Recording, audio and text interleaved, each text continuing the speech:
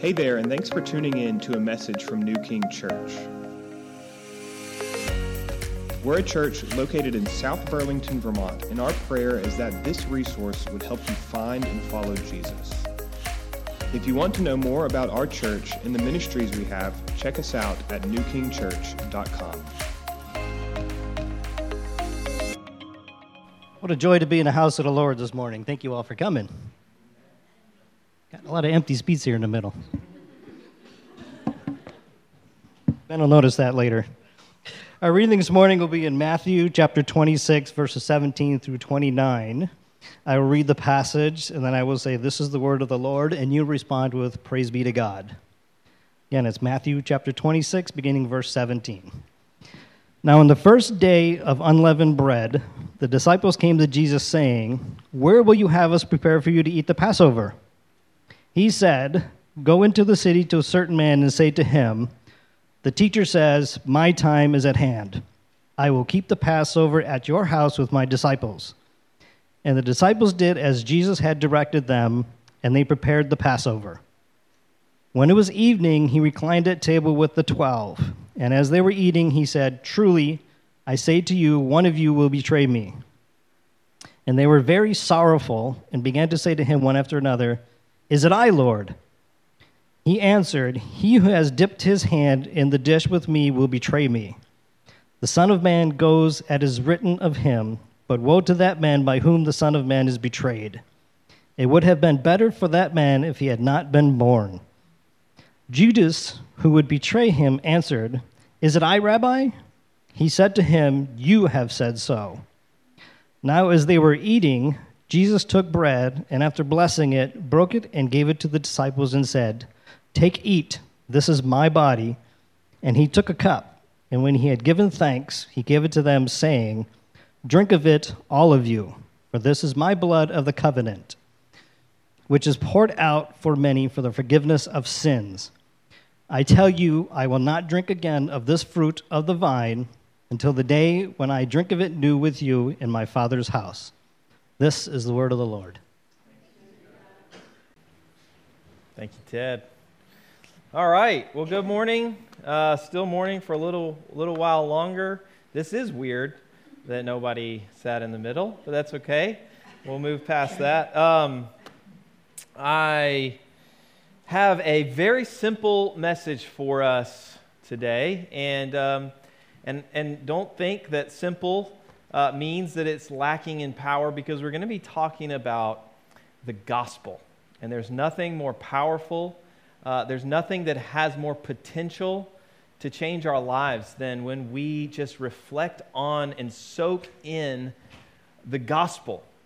That's what the Lord's been doing for me this week, and so it was a fitting sermon and a good time for us to look at the whole purpose of communion. Normally, here at New King, we preach expositorily, which means that we go through books of the Bible, chapters of the Bible, and we take it basically verse by verse, and we try to just pull out and show what it says a verse at a time. But today's sermon is going to be a little different. It's going to be topical, because I wanted to do a deep dive into this topic of communion so that we understand it better and so we can appreciate it, because it is an amazing gift to us. So there's a lot in this passage that we just heard that we're not going to get to talk about. A lot of really great stuff. I mean, the fact that Jesus sends his disciples into this town and he knows exactly what they're going to encounter, who's going to be there, and this person somehow already knows that Jesus is going to be coming there, it seems like, to have the Passover dinner there. And there's awesome stuff in here about how he knows who's going to betray him and exactly when that's going to happen and how that's going to happen. We're not going to get to talk about any of that. We're going to be talking about communion, and we're going to be talking about how communion connects back to this ancient meal called Passover, and we're going to see how there is so much beauty in that connection that God planned from the very beginning to help us to understand and appreciate the gospel more. So that's where we're headed. Let's pray together, and we'll get started. Your word says, God, in Psalm 65, that when iniquities prevail against us, you atone for our transgressions. That is such good news, God. Wow. Father, I pray that today, by the power of your Holy Spirit, that you would use this word, your word, to open up our eyes afresh to see the gospel, to see the beauty of it, to see the scandalous nature of it even. How incredible it is that you would forgive sinners, that you would atone for our sin against you. Lord, help this message not just to go to our heads, but to go to our hearts, where we can experience real transformation. We pray this in Jesus' name. Amen. Amen. All right. So,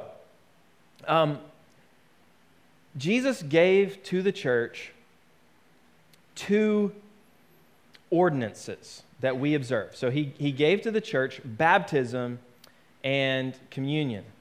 And these are 2 very clear, explicit commands that he gave to the church for the church to observe perpetually until he returns. And so baptism, we're a Baptist church, meaning that we believe in baptism of believers, of people who've put their faith in Jesus as a sign of their faith, and we baptize by immersion.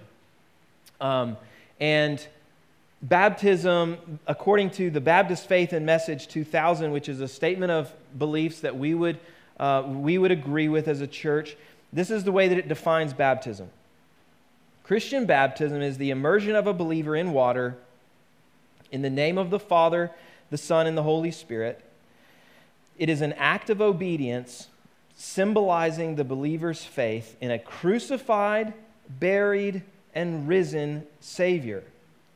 The believer's death to sin, the burial of the old life, and the resurrection to walk in newness of life in Christ Jesus. So if you've seen a baptism by immersion done, this is what it's all picturing. It's a person is symbolizing, it's showing outwardly what they have believed, that they have died to sin, that they've been buried in union with Christ, and that their old life is being left in the grave and they're being raised up to walk in newness of life. That's the way that, for example, Romans 6 talks about our union with Christ and our baptism. And so the way that we do baptism is to show those things. It's a symbol of those things. Baptism is to the Christian life what a wedding is to a marriage. It doesn't make you a Christian, but it's the starting point, the jumping off point of your life of following Christ. So we have, for example, in Acts chapter 2, we see what happens when the church is born, when the Holy Spirit comes upon the church in power, and Peter goes out into the streets, filled with the Holy Spirit. All of them go out into the streets, but Peter preaches this gospel message to the crowds that are drawn. And then here's what happens when they hear the gospel message about Jesus. It says, so those who received his word were baptized.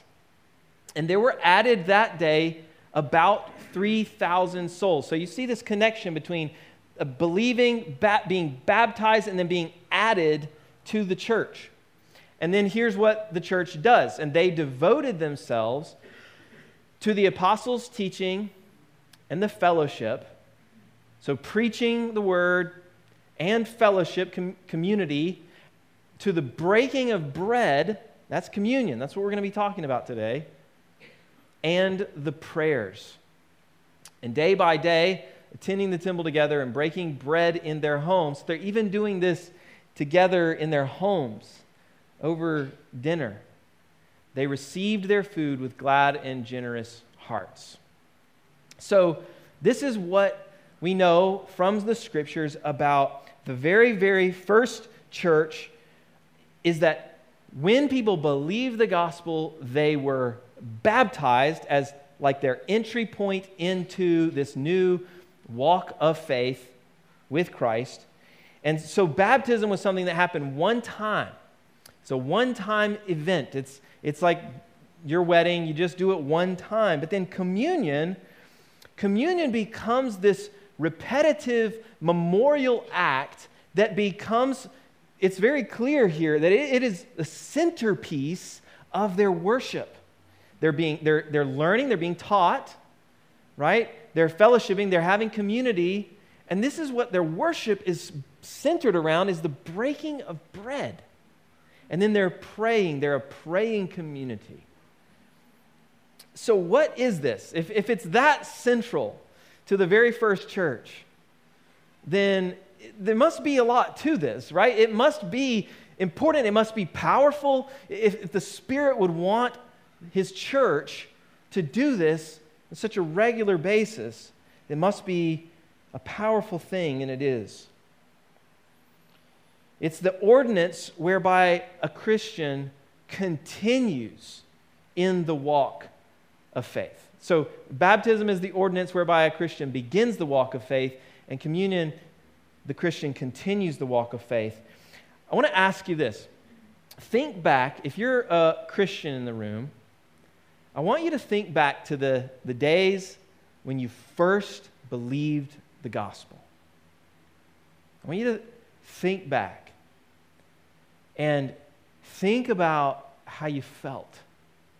Think about what it felt like to, for the first time, really believe that you were forgiven.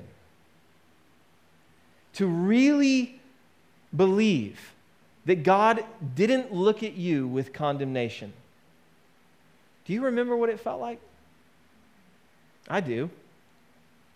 I remember I was a junior in college, and I remember when the gospel clicked for me and how it lit me on fire. I mean, I couldn't stop talking about it. I couldn't stop thinking about it. I was mass emailing everyone my testimony in the gospel. I was going to family members and friends and having conversations with them about what the Lord had done for me and was providing for them as well if they would believe.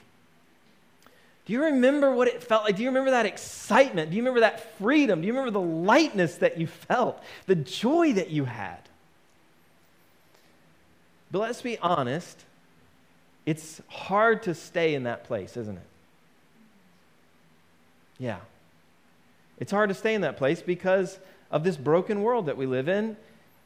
But really, it's hard to stay in that place because we're still broken.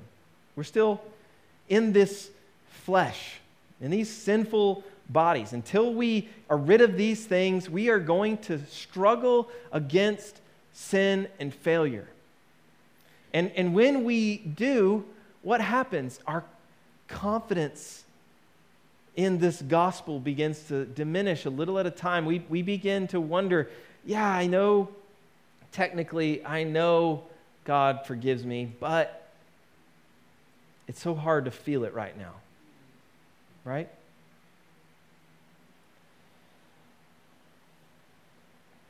So we believe, oftentimes this leads us to believe in an anemic gospel or a partial gospel that says, I know I'm forgiven enough to go to heaven one day, but not enough to move on from the condemnation that I feel for my sins right now. We believe this weak gospel that keeps us trapped under condemnation and guilt and shame. And if we're honest, we choose to stay in that place because we know we really deserve it. We know ourselves. We know how many ways we fail God and all of the ways that we sin and fall short. We don't even know all the ways, but we just know a lot of ways. And so it can feel somehow right to stay in a state of mild depression and inner asceticism, beating ourselves up because we do deserve it, after all. This does not honor the true gospel. That is a partial gospel. The real gospel, the true gospel, when really embraced, when really understood, is scandalous. That His grace is washing over you like waves at the ocean. That every time you sin, more grace is lavished upon you to cleanse you, to forgive you, again and again and again and again. Amen. The true gospel is a gospel that helps us to really trust God. If He can really forgive me for all the stuff I have done in my past and even this week, then, I can really trust this God. I can really draw near to this God. I can really worship this God. And it's been said that it's only the sins we know we've been forgiven of that we can ever be free of. We think just the opposite. We think, I need to keep hounding myself with guilt about this thing because that will help me to get victory. And that's absolutely wrong. It's absolutely wrong. What gives us victory is when our hearts are enraptured by the incredible grace of God. When we are caught up in this undeserved love that's been given to us. And suddenly we find ourselves melting. We find ourselves no longer feeling cold and numb and indifferent and bored with God. We find ourselves excited and joyful and delighting in Him and wanting more of Him and enjoying Him. Praise God. We're going to, in a little while, if you guys are still awake when we get there, Ted's going to be awake. We're going to look at a quote that has been rocking my world this week. This quote talks about the power of the gospel to actually set us free from sin's grip. And it's been a catalyst. The Lord's been using these truths about the gospel. Its power, when it's really believed, when the truth of the gospel is really believed, its power to free us from sin by creating within us new loves and new desires. That's behind this whole sermon. Here's what Paul said in Romans 1:16. The gospel is the power of God unto salvation for everyone who believes. So we know, if you've been around for a little while, that to believe the gospel, that is, the gospel contains within itself. Jesus, when I say the gospel, I mean the death, burial, and resurrection of Jesus Christ. That death and burial and resurrection contains within it the power to free us from sin's condemnation, to free us from judgment, to get us into heaven, you could say. But did you know that same gospel has the power also to free you from the grip that sin has on you right now? Practically, this day, right now.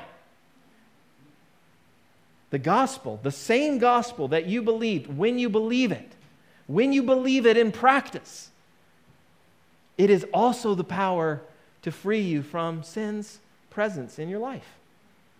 The gospel doesn't only free us from sin's penalty, it frees us from sin's power. But we have to believe it. And we cannot mix it with the law, because that weakens it. And so the full and free and unwatered down gospel has the power to free me from my addiction to sin, my shame because of sin, my sadness because of shame, and my anxiety because of fear. The gospel has the power to set you free from all of that. Amen. Praise God. It produces in us an energizing joy and love that results in a holy, happy, fruitful life. I'll say that again. The full and free and unwatered down, unleashed gospel, when you really believe it, has the power to produce in you an energizing joy and love for God that results in a holy, happy, fruitful life. That's this whole message. I'm just going to keep repeating that until it gets into our hearts. It's one thing to know something in your head, isn't it? And another thing for it to get down into your heart. So what does that have to do with communion? Well, communion is about coming back to, it's the Lord's table. It's often called the Lord's table or the Lord's Supper or the Eucharist, which is the blessing or thanksgiving.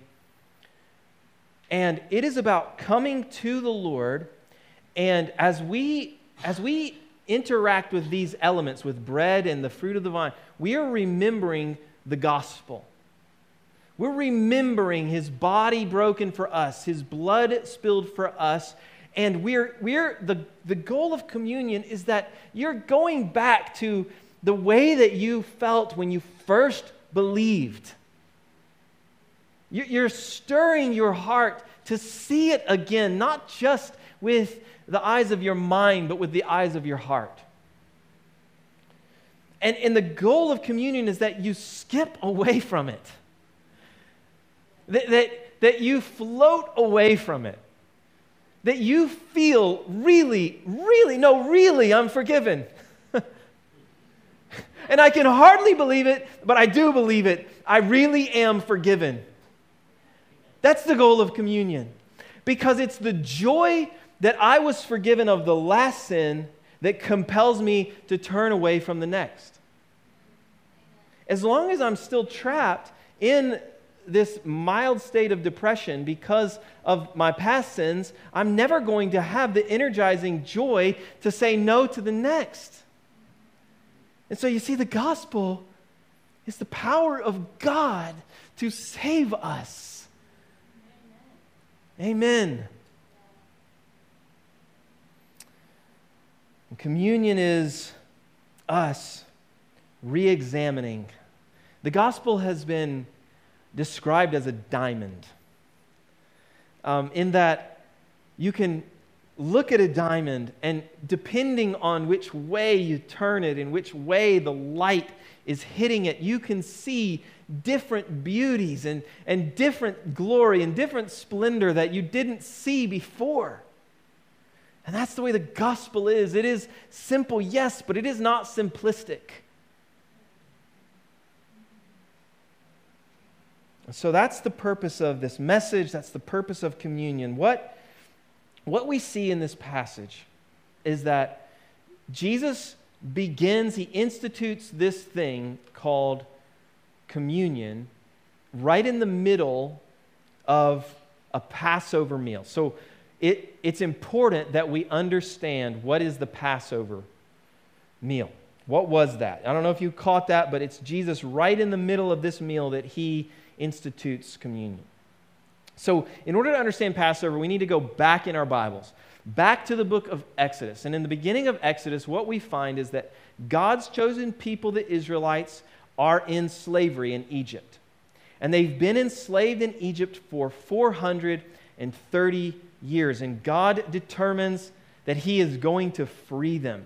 And the way that He does it is He appoints a servant named Moses to go to the leader of, hi girls.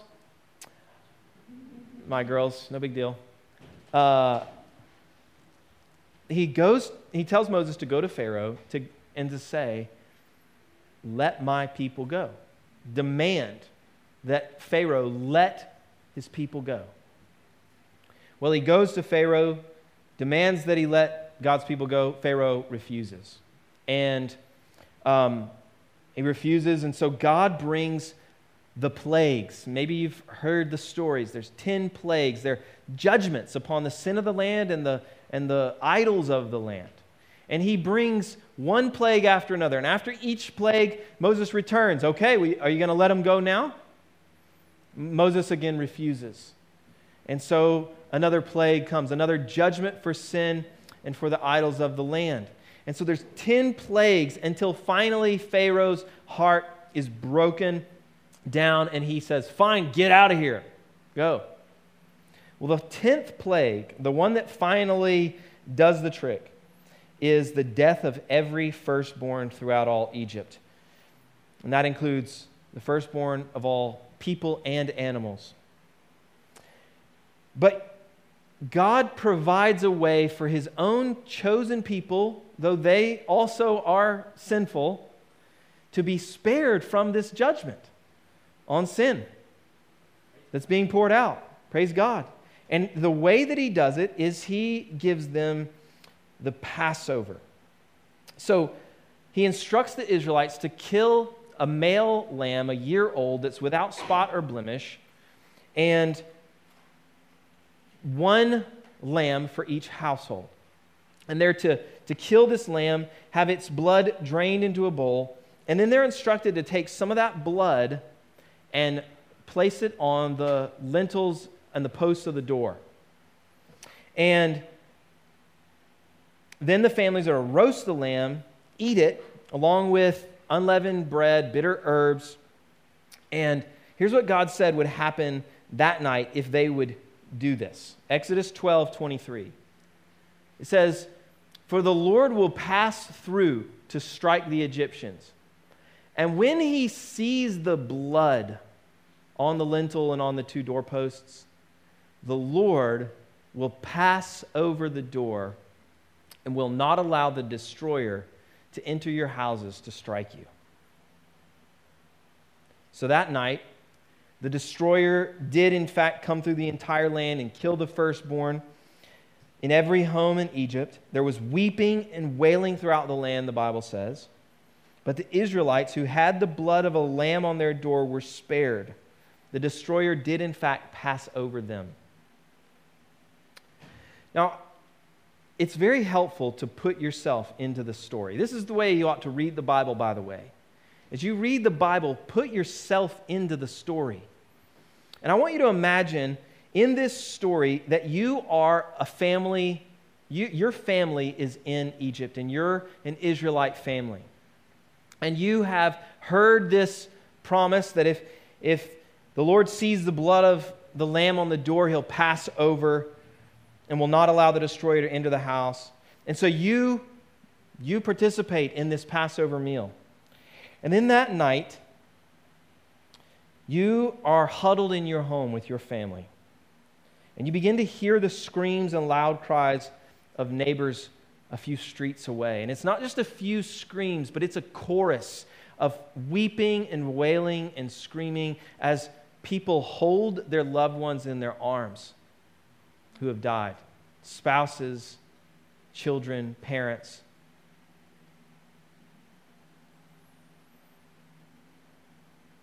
And you hear these sounds moving through the city from street to street. And you know that the destroyer is coming closer to your home.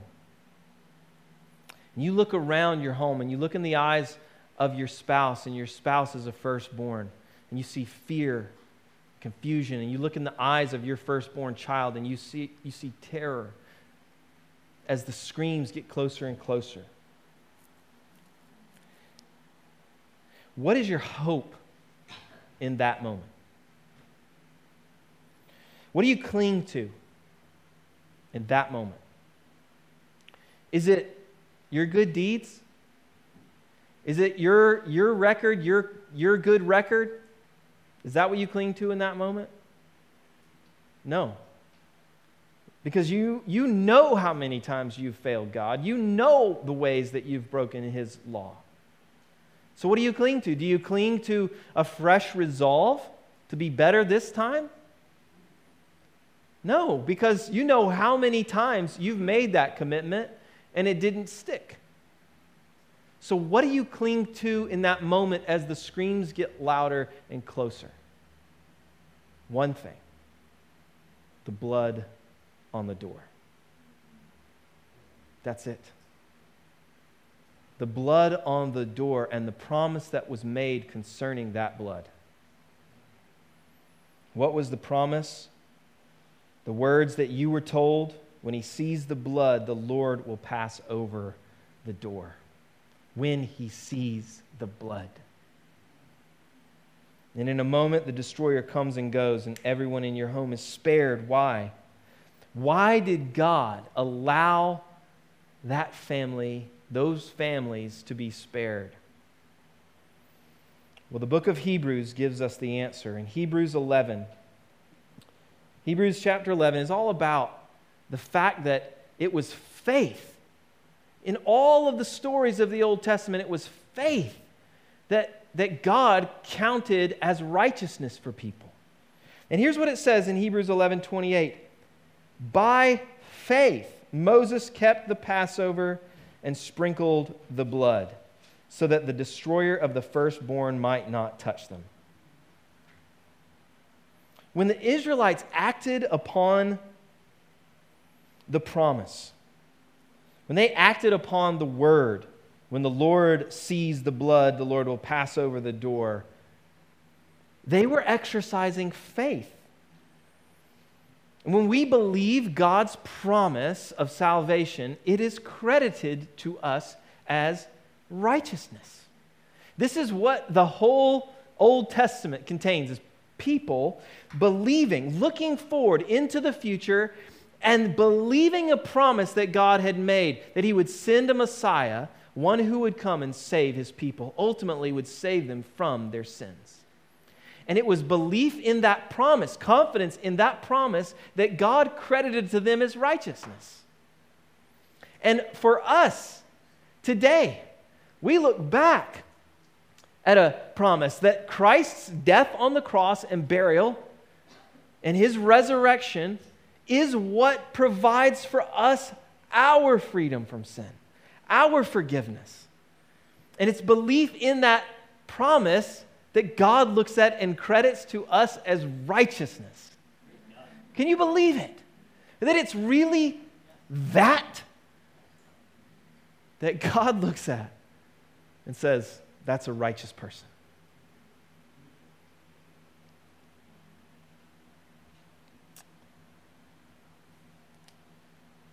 So, for thousands of years, the Israelites, they continued to observe this Passover meal. God instructed them every year at the beginning of the year, I want you to have this meal again. Why? So that you won't forget. Because you're forgetful people, and so I need you to have this meal. And so He instructs them to do this, to observe this meal as a way of reminding themselves of what happened, that God stepped into their hopeless situation and rescued them. And not only did He rescue them out of slavery, but He also provided a covering for the judgment that they deserved for their sin. Is that not amazing?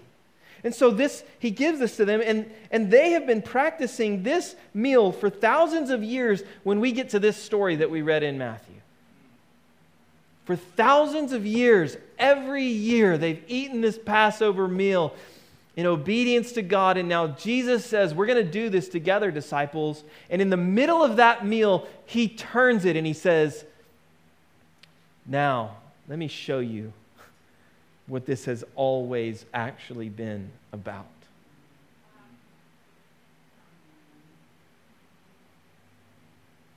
It's always actually been about the Lamb of God who would take away the sins of the world. It's always actually been about His blood that when sprinkled upon the hearts of His people would cause God's judgment to pass over us. It's always actually been about us being set free from slavery to the domain of darkness and to our own sin. Not of our own doing, but because God stepped in to our hopeless situation and did it himself. It says, as they were eating, Jesus took the bread and after blessing it, broke it and gave it to the disciples and said, take, eat, this is my body. And he took a cup, saying, drink of it, all of you, for this is my blood of the covenant, which is poured out for many for the forgiveness of sins. He's saying there's a new covenant that I'm about to begin, that I'm about to inaugurate. When my blood is spilled, it's going to start a new covenant that's going to seal God's people. Those that enter into that covenant by faith, those people are going to be sealed as God's people. So he tells them to do this in remembrance of him. We get that from 1 Corinthians 11, 23 through 26. Paul gives us a little bit more detail about this.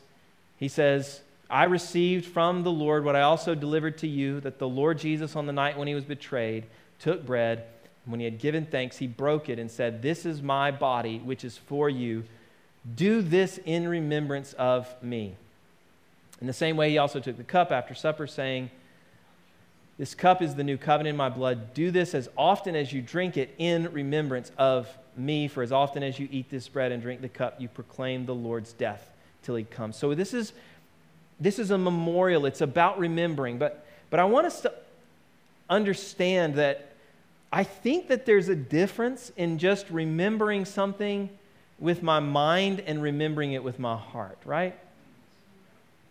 And so this isn't just about remembering some facts about the gospel that we can list off, because we basically always remember those. If you've been around the church for a while, we know that Jesus came and he lived a perfect life and he went to the cross in our place and he took the sins of the world upon himself, and God's wrath was poured out on him for sin, and he died and he was buried, and on the third day he rose from the grave. It's not just about remembering those facts. Satan remembers those facts, doesn't he? You can't forget those. So what kind of remembering is it? It's a remembering at the level of the heart. In the same way that I remember my high school graduation, but not really, I can remember that it happened. I can remember where I sat. I was about 3 seats down from Tiff. And I remember looking over there, because we were broken up at the time, and I remember looking over at her, shaking my head. I remember that, right? But it's really hard for me to put myself there again and really remember it. The Lord's table is about putting ourselves at the cross. The Lord's table is about seeing his body broken, hanging on a tree, becoming a curse for us so that we could become the righteousness of God. That's what this little act that we do that could so easily become just a ritual and a tradition, and that's not what it is. It is beautiful. It's to remember the gospel as if we were learning of it for the first time. It's in that kind of remembering, when we remember with our hearts, when we see the bigness, the grandness of the gospel, the free-flowing, beautiful, awesome power of God, his grace poured out, lavished upon us.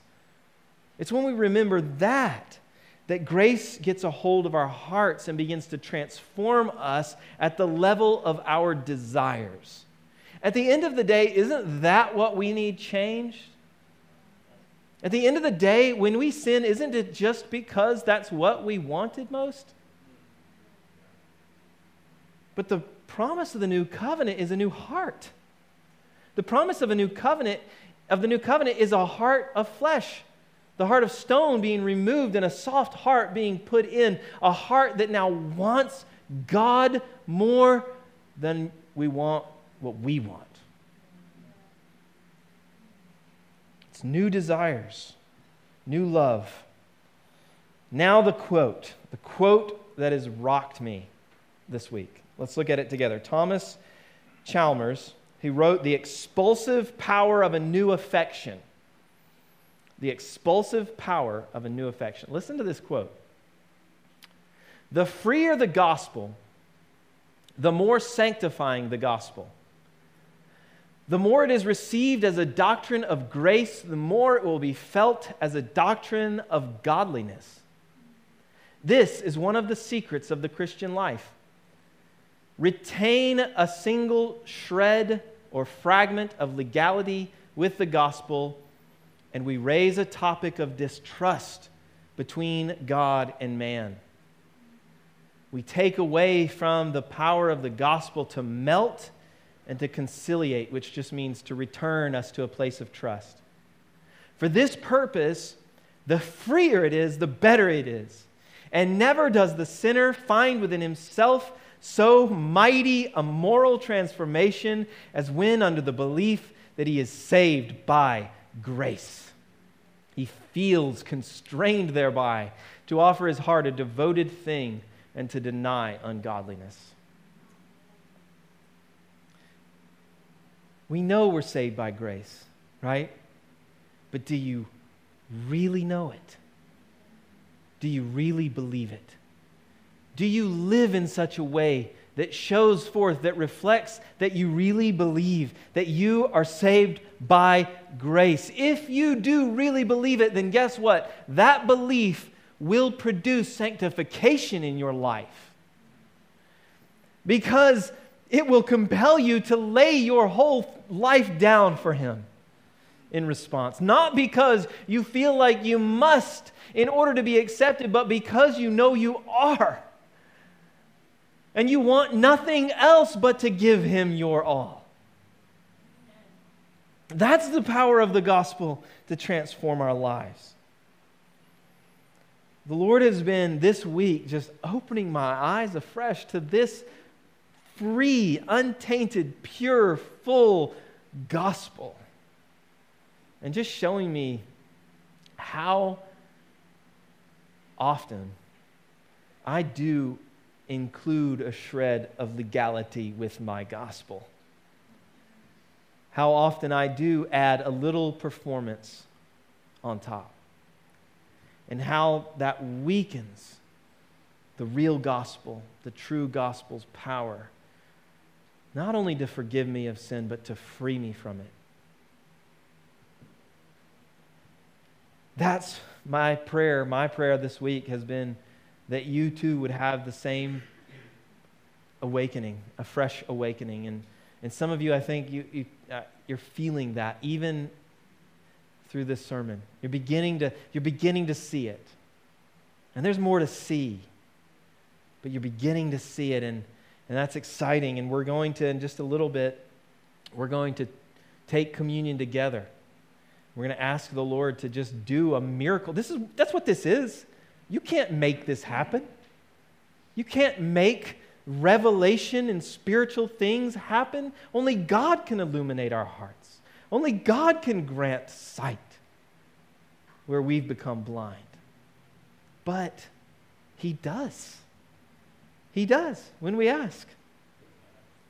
And so we're going to take communion together in just a moment, but I want to walk us through some things before we take it. Because I want, when we leave here today, I want you to leave here feeling like you're floating in awe of this gospel. Did you know, Christian, that God forgives you? Like really, all the way, completely forgives you. Maybe you just need to hear that again. God, because of Christ, if you are a believer, totally and completely forgives you for your sin. Not just your old sin from before you were a Christian. I'm talking about the sins you committed this week. Praise God. Praise God. So as we get ready to come to the Lord's table, I want to start with confession of sin. The practice of confessing sin is a powerful thing, and it's not intended to keep us navel-gazing and always looking at all of our failures and not looking at Christ. That's not the point. The point of confession of sin is to get it out there, to repent, agree with God about it, turn away from it, allow the blood of Christ to cleanse you from it, and then move on and stop living in that past. Move on into the new future from glory to glory.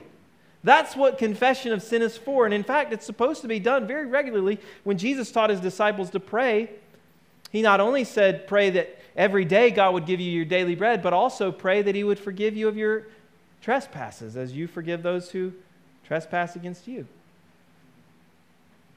We're to continually, each day, confess our sins. Believe the gospel again, afresh, and allow the gospel to be medicine for that place in our soul that we've wounded with our sin. Here's what Paul said in 1 Corinthians 11, 28 through 31. He said, let a person examine himself then, and then eat of the bread and drink of the cup. For anyone who eats and drinks without discerning the body, some kind of confusing language there, eats and drinks judgment on himself. He's saying, if you eat and drink the Lord's, if you participate in communion without doing some discerning of yourself, of the sin that you need to repent of, you're eating and drinking discipline, judgment discipline, on yourself. Not condemnation, but judgment discipline. That is why many of you are weak and ill, and some have died. But if we judged ourselves truly, we would not be judged. This is what Paul's teaching, is that when we come to the Lord's table, we should do some very honest self-examination and look at the sins in our lives and confess those things to God. Bring those things out into the light in your relationship with God. Confess them, agree with God about them, and then turn from them and move on. So I want to give us time to actually do that right now before we move on to the next pieces of considering the connection between Passover and communion. And so let's just take a moment right now to pray. Here's what Jesus said in Matthew 15, 19 through 20. He said, for out of the heart come evil thoughts, murder, adultery, sexual immorality, theft, false witness, slander. These are what defile a person. So right now, we're going to ask the Lord to show us sinful thoughts, motives, desires, words, actions, even things that God wanted us to do that we didn't. And as he shows you, you confess those things to the Lord. Go ahead and do that now.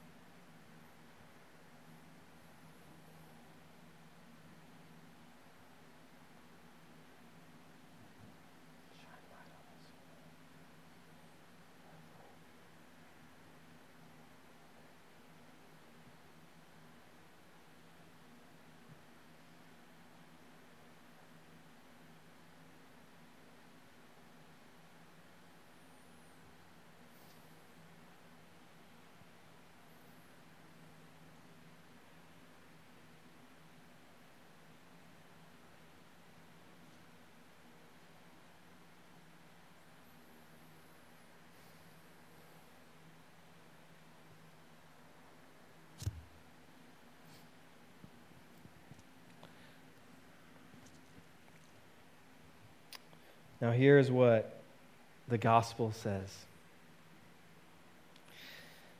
If we confess our sins, He is faithful and just to forgive us our sins and to cleanse us from all unrighteousness. 1 John 1:9. Do you believe that? Those sins that came to mind just now, when you allowed yourself to stop and think, those sins that you're ashamed of, that you feel broken over, those sins, He says, those that you confessed, He forgives you. These are His words. And cleanses you from the way that defiled you. That's a promise from the Scriptures. We're commanded to believe these promises in the same way that the saints of the Old Testament believed the promises of God. Do you believe this promise? Don't suppress this by your unrighteousness. That's what we tend to do. We press this down. Surely not, God. Believe it. Romans 8:1, there is therefore now no condemnation for those who are in Christ Jesus. One more. Hebrews 10:17, I will remember their sins and their lawless deeds no more. Those sins that we confess and repent of, He remembers no more. He cleanses us from the ways that defiled us. This is the good news of the gospel. Now I want to, as we get ready to do this, I want to quickly run through some connections again in our minds from Passover, that ancient Passover meal, to communion, to just help us appreciate the gospel a little bit more as we get ready to partake of this. In celebrating Passover, God's people remembered their slavery and that God had stepped into their hopeless situation, and He both judged sin and at the same time set them free. In celebrating communion, we remember our past slavery to sin and to selfish desires and to the domain of darkness. And we remember that God stepped into our hopeless situation and that on the cross, through Christ, He both judged sin and set us free from sin.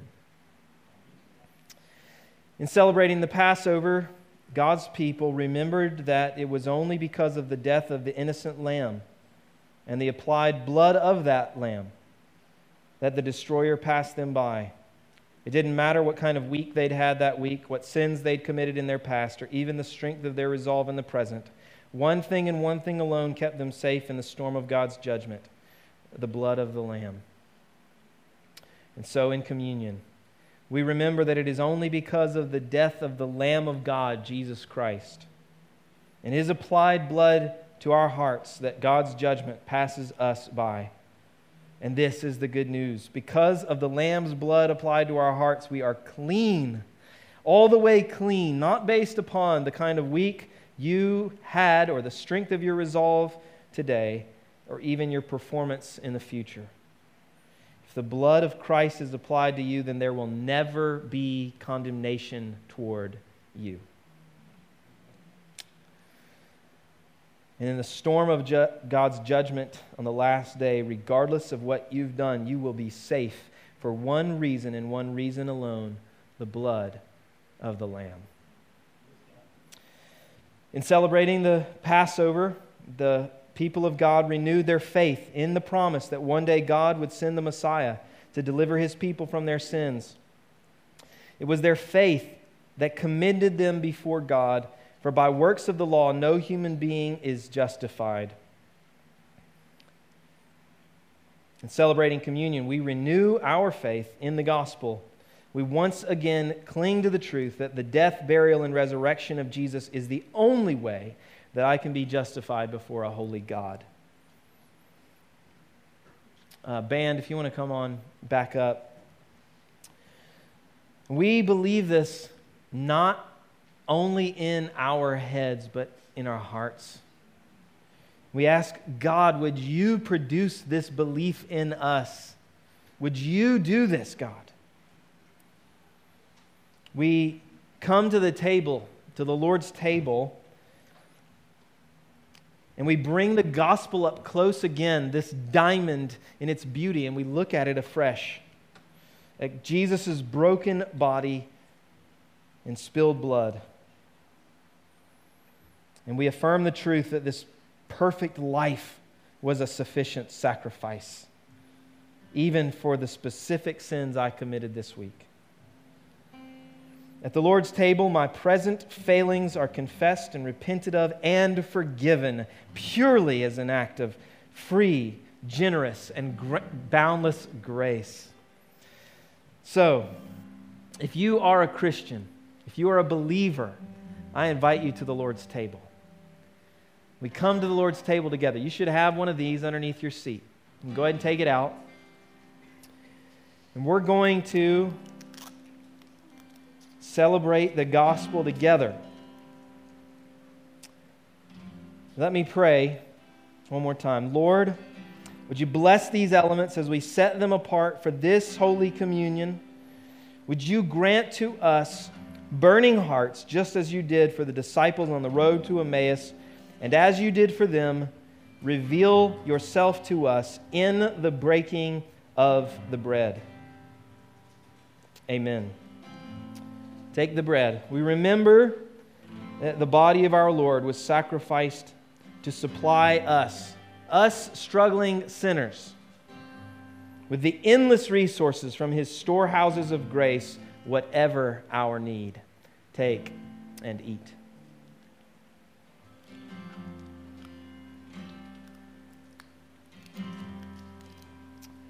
And two, we take the cup. And we remember that the blood of our Lord was poured out for us in order that we could be sprinkled with it. And that now, because of His blood shed, we are eternally secure. The judgment of God will forever pass over us because our sins have been put away entirely. Drink in faith. Now let's worship the Lord with a clean conscience and the joy of our salvation.